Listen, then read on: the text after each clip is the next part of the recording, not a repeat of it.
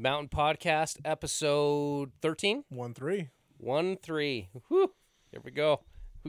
We're just cranking them out, man. When we kind of quit numbering them, actually started titling them, which is funny. It's a funny story on that. I've been submitting a lot of these episodes for school assignments. You guys, everybody knows I'm in school, so I've been submitting some of our episodes as school assignments. And my professor, I actually sent one of the teasers in as a commercial, one of the commercial teasers. And I didn't think anything of it. She emails me back, well, that was fantastic. How come episodes 2 and 3 aren't titled? ...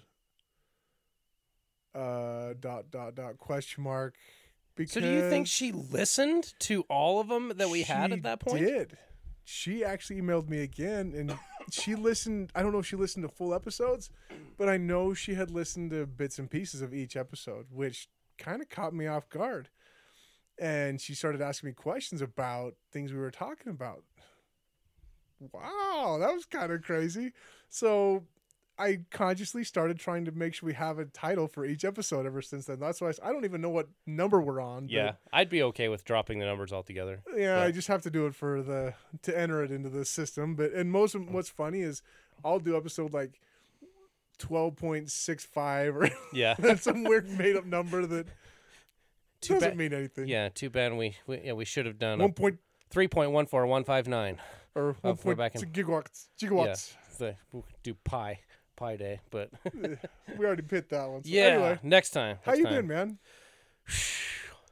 I'm honestly I'm a little wiped out. I'm tired. You man. look a little tired. I'm tired. Like I've got a lot going. I'm trying to build. I'm getting a shop in my backyard. 30 by 60 metal building and trying to do a lot of it myself so I can save some money that way and like just the cost of rocks. Rocks are expensive. Rocks, concrete, that's all of it. Steel, lumber, all of it is just outrageous right now. And the only word is ouch. Yeah. Anyway, I'm trying to put my yard together, my basement, and still trying to be involved in my kids' lives and just. There he goes. It's too many irons in the fire, or no? Well, I mean, it's all stuff I'm excited about, and it's all stuff that I want to do. But I tend to find myself going really hard and hitting the wall type of thing, which I guess is maybe that's not a bad thing. But anyway, I think one of my biggest weaknesses is I have a hard time decompressing. I have hobbies are I'm pretty driven, and I don't and it's hard for me sometimes to take time to breathe, because I'm so excited, I'm so driven. I want all of these things. But I find that it's hard for me to slow down, and it's hard for me to sharpen the saw. Okay, so clarification question for you. Okay. Is it almost that work is the hobby? Has it become that, or is it you just get so wrapped up in the process you forget that the reward is, or you aren't giving yourself time to decompress? Or do you understand what I'm asking? Has the actual work, the process, become the hobby itself, or is it just not allowing yourself to decompress and slow down? I think I want these things so bad, like that. So I guess it is that has become the hobby. Okay. I guess, or I mean I still have hobbies or whatever. Sure. But they kind of feel, I don't know. It's not it doesn't excite me like building my shop or building my business type of thing. But I get towards the end of the week I'm a little burned out. I don't like to use that term. No, but the wave has crashed and now the tide. But my brain is still wanting to go. Still in fifth gear, okay. And and like seeing my guitar or seeing the horses in the backyard, you know, that haven't been ridden in a while, or just and I take a break and I think, well, maybe I can hang some more drywall. Or it's like, we can. Maybe it's like, Sure. yeah, I'd like to saddle the horse, but maybe we can. Anyway, I think there's some. Well, let's get the garden ready, type of thing. Is that, you know what I mean? You know what I mean? So my question is, how do you sharpen the saw, or what advice would you give to? I was about to call myself an overachiever, but No, but that's fair. that. That's I fair. don't know if I'd call. I don't know if I'd go that far, but I like the imagery. I like the concept of sharpening the saw. I mean, nothing's worse than trying to cut anything with a dull saw. As I was trying to trim some tree branches a week ago, and I got out the good old skill saw and realized the blade was trash. Like, it's easier than doing it, but it took me longer than just going to buy you're a new trimming trees with the circular saw. No, sorry. Just it's not a skill saw. I'm sorry. With a, I'm sorry. Okay. Skill saw. Let's try that. No, not even a skill saw. Oh my gosh, I'm tired. Anyway, yes, It's a sawzall. Oh, a sawzall. Sawzall. Okay. Yeah, we're just trying to hack 'em out. Reciprocating saw. Reciprocating saw. Got it.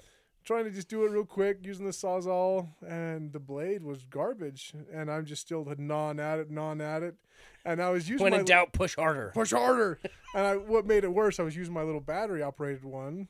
So my first battery's dead. Second battery is dead. I'm barely through my second branch. Like, this is stupid. Finally went and got I had a new blade in the toolbox. I was just being too lazy to go get it. Went and got the new blade, got a new battery. I finished the rest of the project in about 10 minutes. So, I mean, the kind of the metaphor I'm going with here, how do you actually recharge and resharpen that saw? It is that important. So That's a great analogy, Nate. That's awesome. Cause it's like, I don't want to take a nap, or I don't want to take time for myself. I just want to get this done. I just want to push go, through. whatever. Just wanna Like, go. and whereas, you know, walking, you know, across the yard or whatever it is, walking to get over to the shed and get the new blade, get and the then new blade, battery. get a new battery, or whatever, and Finish the job literally Yeah. in minutes. yeah, I was already 2 hours into it, and I was we all done in have minutes. blinders that way. That was just like, it's just gonna be such a hassle to go. I just want to get this done. I just want to do this.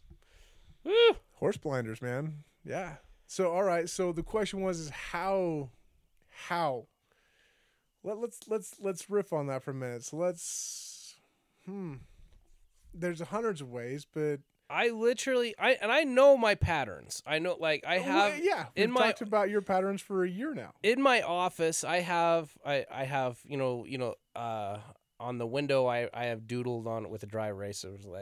It's like focus on the positive type of thing. It's like 80 and just like, okay, what is the one thing that I could do that would eliminate everything else or make it unnecessary? And then I have a list of sharpen the saw. Okay, play guitar, ride the horses, or do this, or but like, but honestly, it feels like one more thing that I have to do. It becomes almost a And, task Yeah, it does. instead of enjoyable. Instead of the release, it becomes more task. Yeah. So I like this is one of the few times I've come into the podcast where I bring something up and I honestly don't know the answer. Because I know, I was like, okay, yeah, I need to do these things, or I need to make these part of my regular life, but I don't. Sure. And so yeah, this is one of the only times I've come in. It's like not feeling real confident in what I'm talking about. It's like I'm seriously, honestly looking for advice myself. You know what's funny is you and I sat here and had this exact topic 1st of August. That was literally the week before the flood. Yeah, it was literally the week before the flood, and we were talking about this, and we had been battling this exact demon. I mean, you had just gotten this back. This has been a recurring theme in my life for sure. You had actually it was actually even before that, because you had just gotten back. It was the first time we met after Alaska. And I went to Alaska after after the flood. Oh, that's right. But Alaska yes, was during afterwards. So it was through in the that same summer, time like that. frame. Yeah, I go through different chapters where I'm grinding, I'm going, and And the it's not analogy sustainable. that, no, and the analogy that you always used was exactly that. I love being in fifth gear and riding this wave, but then I get to the end of the week, it's not sustainable. And instead of just tapering down and downshifting, because we were talking about driving truck that day, Mm-hmm. instead of downshifting and even grinding gears just to slow the truck, slow the whatever, just crashed. That was the reality that we were facing, and Yeah. That was a pattern that I was in. Yeah. and we still am. I mean, we both know hundreds of modalities and techniques to reprogram this, but doing it and actually understanding it Yeah. and doing it are two different things. For sure. So for sure. maybe that's the right conversation. How do you engage yourself to get into that right pattern, into that right mindset? Like, we know the techniques. The techniques are hundreds. You like journaling. Uh-huh. We talk about breathing. We talk about slowing down and just doing a gratitude exercise, whatever. I mean, there's hundreds. We talked about the whole Maslow's hierarchy of need. We did it through that. We've done it through 100 different ways. And folks will hit these different things in the Mountain Podcast world later. But I like the conversation. So how do you get yourself into whether it's the right frame of mind, whether it's the right habit, whether the right whatever, to start utilizing the techniques that we know? Because like you said, I know I've got to downshift. I know I've got to slow down, and I've got to allow myself to enjoy my guitar, to enjoy riding my horse. But right now, those themselves are chores. Yeah, I think I've just listened to you talk and I think I've got one thing. Well, the one thing is the podcast. Right. You know, it helps to recenter me. It forces me to step out of task mode and step into, because you have to be present with this. Yeah. You're gonna get caught off guard if you're not. Yeah. Trust me. Yeah. But As like, I get thrown under the bus every episode. I've been easy on you, but Today.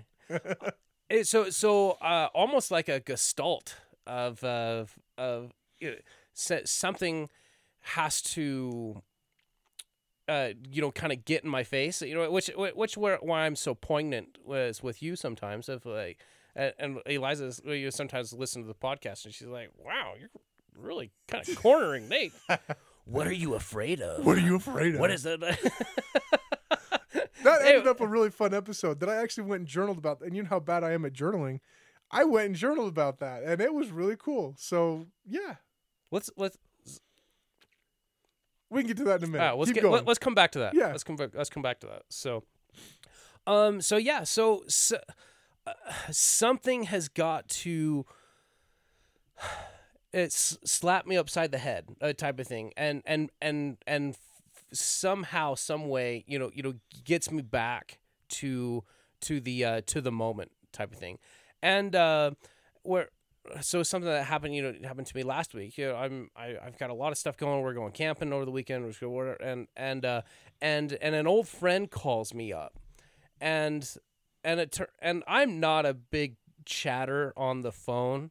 I was like, hey, what's up? What's going on? Like, whenever my folks call or whatever, or it's like, it's very to the point. Hey, are you coming to this event? What's going on? What do you need me to bring? What do you do? Is that Right. Okay. I'll catch you later. Bye. Like, we're not chatty phone people, but I ended up talking on the phone with this guy for like 45 minutes, and we were talking about deep, profound, spiritual stuff.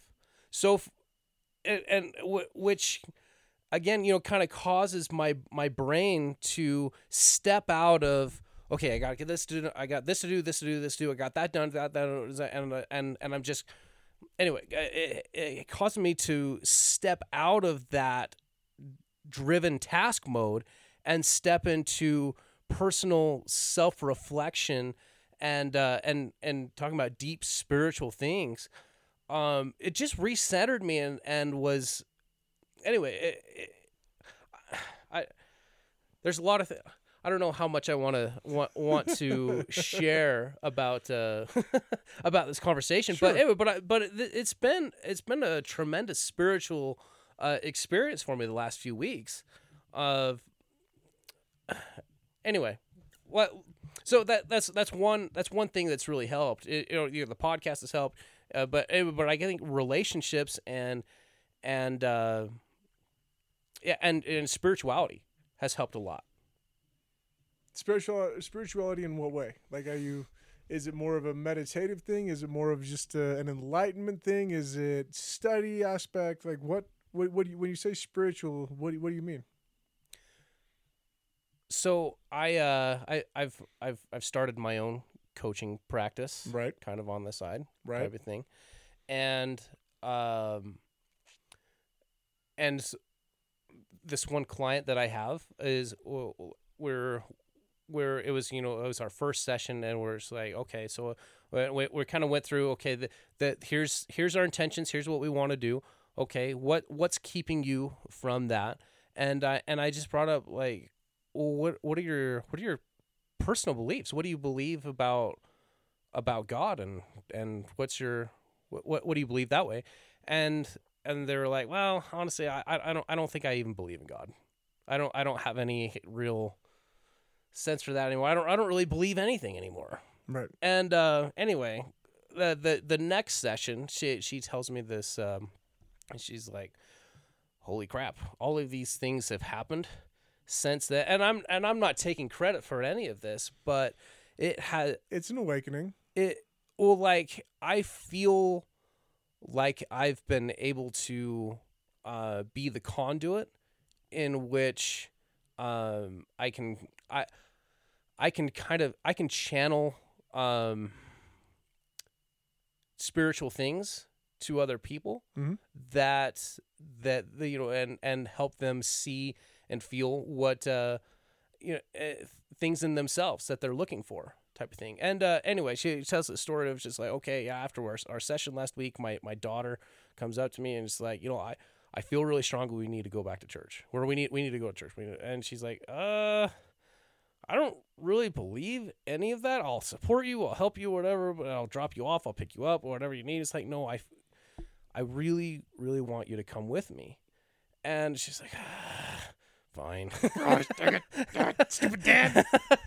And anyway, so this conversation with me, and then a conversation with her daughter, and then another conversation with another friend that has no affiliation with any church whatsoever, shared some some details and of a personal vision that she had of, like, okay, so this client's mother, passed away 6 years ago, anyway, this other relative, or this other person that she knows, she's like, hey, I felt really strong. I had an interaction with your mom, and she wants you to go back to church. She wants to, and so this client's telling me all this stuff, and anyway, and I'm like, wow, this is amazing. And I'm like, I'm not saying you should go. Yeah, like, church is the answer. I'm not saying, do this or do that or whatever, but your relationship with God is so powerful and is so incredible. And so for me to have a front row seat experiencing this stuff, and I've got a list of other really spiritual experiences that I've had similar to this, of just people that I've reconnected with, has been incredible for me to put things in proper perspective of sorts. Okay, so let me spin on that for you. So you're seeing these crazy cool things happen to others, and you're understanding that, wow, I kind of get to be, like you said, the conduit, kind of the mediator, the driving force, or because you've experienced that as 100 well. times. That's Absolutely. why I do what I do, and I love it. Oh, it's and incredible. that's why I'm going with this question. So seeing what these transformations that others are making with, I'm going to say, because of your influence. Okay, I'm just going to call it what it is. I'm going to call the ego side on it. Call it because of you, they are experiencing these things. what does that do for you in your life? Like, let's go. I'm spinning this all the way back to where we started this conversation. I'm riding this high wave, and then I crash, and I'm just down. I'm tired. I'm exhausted. You just totally. I'm watching. Okay, you guys all know that I study body positions, postures, micro expressions, stuff like that. I'm sitting here watching Dan. Nate is a trained interrogator. So, yes. Anyway, yes. Continue. Sorry. But anyway, so I'm sitting here watching Dan tell this story, and he's slumped back in this recliner, and the story starts off, he's kind of depressed, shoulders are slumped. By the end of the story, his eyes are wide open. He's sitting up tall. His hands are on his lap. Like, his posture, he has physically changed in the last 6 minutes as he's been telling this story. This is a cool transformation. There was a total recharge of energy just in sharing an experience that you've experienced. So relate that back to the wave, the riding in fifth gear 100 miles an hour and then crashing. Do we have to crash? I don't think so. No. I used to believe that it's like, well, this is just the way of the achiever. Yeah, no, I plateau and then I crash and then I'll rebuild on Monday, right? Uh-huh. No, BS. The experience that you just shared, that is the recharge. Like 100%. Yep. Reliving, and this is where I go back to the whole journaling thing. Dan is an incredible journaler, and I'm taking his fluence and trying to be a better journaler. But even just reliving a simple experience, and that's not a simple experience. That was a life-altering experience that you just had there for yourself and for this friend / client, whatever. Mm-hmm. By just reliving that, your whole body physically changed in that 6 minutes. You could go out and go for another 3 days, recharged right now. Right. I absolutely feel like, anyway, I think goals are great. Having something to go for and growing and progressing is fantastic. Agreed. But I think it's empty by itself. Anyway, so for me, like, I think I said this in like episode 3 or maybe 4 or whatever. Anyway, early on in the podcast, of like, a big reason why I'm doing this and why I want to do this and why I want to feed my spirit. Yeah, exactly. This is like this is soulful for me. This is like I feel like we have a lot to share and a lot to offer. But it's kind of selfish. It is. Me. Well, and it's fun, and I love the conversations when the microphone's off. Like the after actions or the pre-talks that we do. And the pre-talks are always kept really quiet because we try to keep this as real and as natural. It's so unscripted. Every episode we've done, there's nothing been scripted. I think the closest thing to a scripted thing we did was the launch last week. Whenever it was, that was the closest thing to a script we've ever done, and that was just because there were certain topics that we needed to hit. Right. Everything else has just been very authentic, very natural, very raw. And that's, in a sense, that's been more edifying. Like you were saying, you've got to be on your toes when you walk into the cave to record this, or else you're going to get caught off guard. And yeah, when I first walked in today, I kind of like you, I was kind of tired. I wasn't sure, like, I've got to do some recording this morning. I was a little bit offset. I'm not going to lie. I was a little bit put off this morning. I've got to go record this morning. Then I've got to do a session. Then I've got to do this. And Nate, stop. Yeah. Stop. I immediately called my own BS on that one. I called my own fluff. And I reset my perspective on that one. And then the second we hit the record button, I was charged. Yeah. I was excited. Right. I literally, my whole perception changed. Perception is reality. Okay. We're riding that high wave. Things are going good. Then you start slowing down, like, holy crap, here comes the crash. No, it doesn't have to come. Change that perception. Immediately, this is a forced thing. And this is where another coined military phrase that I hated forever, but now I've come to appreciate: fake it till you make it. Fake it till you make it. Mandatory fun, right? Yeah. That's we always called it mandatory fun. we're going to go on a 6-mile run. It's mandatory fun. Like, yeah, and everybody knows how I feel about running. Right. That's not going to happen. I hate it. But you know what, though? When we were doing those big company runs, it's more of a shuffle. It's not even a run. There's 300 people in tight formation, and I'm using my little fake quotation marks, running. No, they're we're singing chants or whatever. I'm not even taking a full stride. It's literally a shuffle. I'm marching in place, and I'm doing it at a faster cadence. So yes, it's called a run. And it was supposed to be fun. Well, you know what? Looking back, I miss it. It was fun. Yeah. Because it was so obnoxiously dumb, and everybody's experiencing the same. We're all looking at each other going, this has got to be the dumbest thing. We're calling this PT, and you see Sergeant Major up there standing all proud with his new fresh flat-topped haircut. We call it, there's a certain experience that I'm thinking about that he's standing out there. You can just see him like a big old rooster just puffing his chest, just almost in tears as all these soldiers are running again, shuffling by, This is stupid. What a waste of my time. Well, it wasn't a waste of my time. Yeah. Like, that created a memory that I'll never forget.